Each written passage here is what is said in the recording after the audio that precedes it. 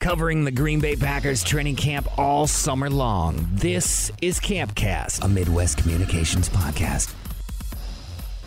Welcome back to the Green and Gold Campcast. Mark Daniels along with Michael Silver of the NFL Network. Nice shirt, 100th season thing, the new gear, everything. Well, if we don't wear these shirts during this 2-week period, I think like there's an electroshock mechanism that jolts our bodies. So, yeah, they are new, they are nice, and they are mandatory. I can imagine. Short answer first.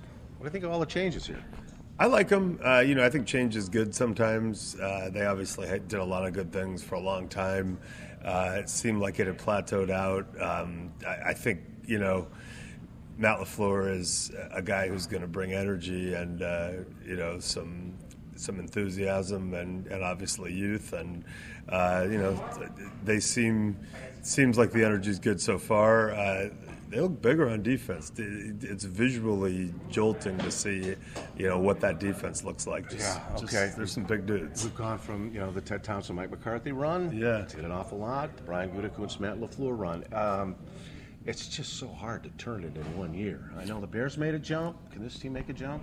Oh, I think it's easier with this team. When we did a lot of broadcasting around the time the coaching openings were happening, and I kept debating my colleagues, and they would say, "Oh, the best job is Cleveland. The best job is," and I was like, "You guys are crazy. The best job is Green Bay by far, because you've still got Aaron Rodgers for hopefully a number of years, and I'll take that over any of those other factors." And I think when you have someone that special, and hopefully in a scheme that is, pretty proven at this point, has done some really cool things, I think you should dream big. And I do think that the Bears may be in for a little bit of a rude awakening with Vic Fangio gone, because he did a lot schematically that is pretty special. And one other thing about Aaron Rodgers, he was the elephant in the room here.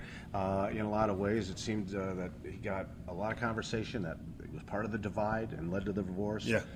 He's got to handle a brand new system, a coach that's his equal in age and experience, and all that sort of thing. I think if you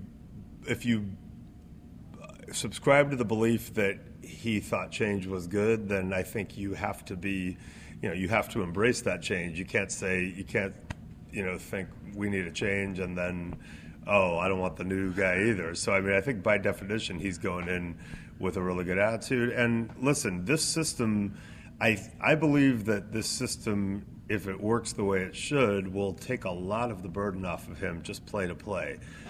They should be able to run the ball and have that run married to the passing plays. You should see play action. You should have him getting rid of the ball more quickly, more regularly. So I think play to play, the burden is less and life is easier, and then hopefully that frees him up in those moments where they really need him to be special to do his Aaron Rodgers things. But I think conceptually it's actually pretty exciting. All right, we'll see how it works out. Michael, thanks for the visit. We'll see you around the league. Thanks for having me.